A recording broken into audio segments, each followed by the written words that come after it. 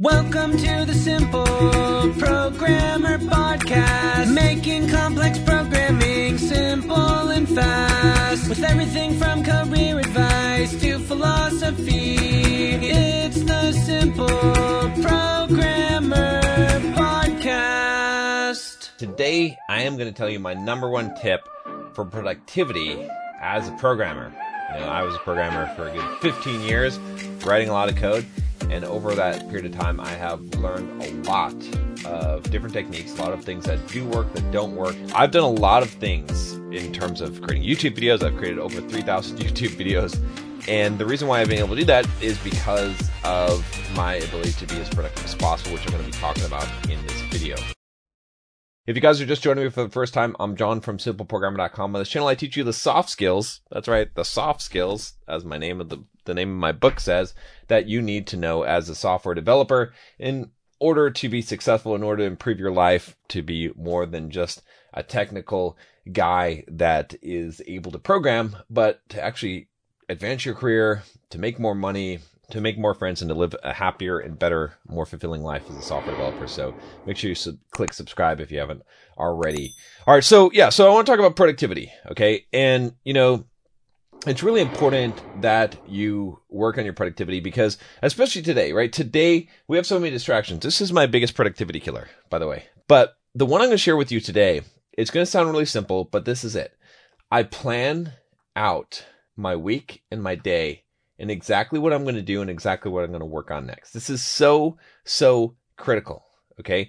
Because a majority of the time that we waste is because we don't know what to do next and we're trying to figure it out. And see, what happens if you are familiar with multi-threading, you know that there's this whole context switching, right? In fact, if you have applications that have a lot of different threads, what can happen is that if you have a lot of threads that are switching all the time, it ends up slowing everything down because it causes a bunch of context shifts. You have to take everything out of memory and replace it with new content from memory and load that up so that other thread can run. So you don't want to switch context, as much as you can. You want to avoid switching context. So it's the same thing what happens when you're working. Okay, so let's say that you're working on some code or you're working on the blog, right? Your programming blog. If you haven't created a programming blog, go check out in the cards, I have a link to my free How to Create a Blog to Boost Your Career course. You should definitely check that out. All right, it's totally free. I think over like 5,000 developers have gone through it, probably more by now. All right, but whatever it is that you're working on, what happens is you finish up the task that you're working on, and then you start to think, all right, what's the next thing that I should do? And then what do you inevitably do? You say, well, let me go check my email first real quick. Or you say, oh, let me go check my Instagram. Or let me go check my Stack Overflow reputation and see if I went up, right? Whatever it is, you end up doing something and you get sucked into it. Maybe you start watching some YouTube videos, okay, and you get sucked into that. And the reason is because you don't have the immediate next thing to work on, right? So what I do to be as productive as possible is I plan ahead. I plan exactly what I'm going to do, right? So, you could look at an example here, right? I've got all the tasks planned out that I'm going to do. And you can see that, I've got stuff planned for next week and later. I'm not going to go into details in this video. If you're interested in exactly how I plan my week, maybe I'll do an updated version of that, especially when I finish this software. By the way, if you want to know when the software is done, make sure you get on my email list for Simple Programmer. If you just go to Simple Programmer website, you'll see a link to join that there. If you join any of the pop-ups, you're going to get the announcement when I create this. But you can see that I have it all planned out, so I know exactly what I'm going to work on next. That's what's key. What's up, guys? John Sonmez here from SimpleProgrammer.com, and I want to tell you about my free blogging course that you can sign up for at SimpleProgrammer.com/pblog.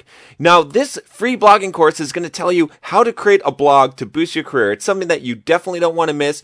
Thousands of developers have already gone through the course, the free course that you're going to get by email, and have learned how to create a blog to boost their career, to make more money, and even to grow their own side business. It's something that every single developer should do, especially if you're a web developer. You should have your own blog. I'm going to show you exactly how to do it, how to be successful, how to get traffic, everything that you need to know about creating a blog and even making money from it. Just go to simpleprogrammer.com simpleprogrammer.com/pblog to sign up now. Once again, it's simpleprogrammer.com/pblog. Because then what happens is throughout my day, right, I'll be working, I'll finish something, and I work focused, right? So I use Pomodoro technique. So I'll work focused for 25 minutes just on that one task, no distractions. And then I'll take a 5-minute break. And then after that 5-minute break is over, then I'll just go to the very next task. And when I'm done with all the tasks for the day, I'm done. I'm done with the work. And so you might say, well, that doesn't really apply as much when you're doing programming work. Of course it does. It definitely does. And I did this when I was doing programming work as well, is I would plan out all of the things that I was going to do in the code, right? So maybe I'm going to implement this feature and I'm going to write unit tests for it. And I plan it out in detail. See, that's the key, is you might think, oh, I know everything I need to do, but just take the 10 minutes that it takes for you to write it down step by step. If you want to use a tool like this, or plan things on a Kanban board, or plan things out even on a piece of paper, so that this is the task I'm going to do, then this is the next task I'm going to do, this is the next task I'm going to do. It's real simple. This productivity technique is real simple, but it's probably the number one thing that's made me as effective as I can, because not only does it prevent you from doing that context switching where you're trying to switch between the mode of doing the work and figuring out what you should do, planning the work, but it also makes it so that you are able to prioritize work.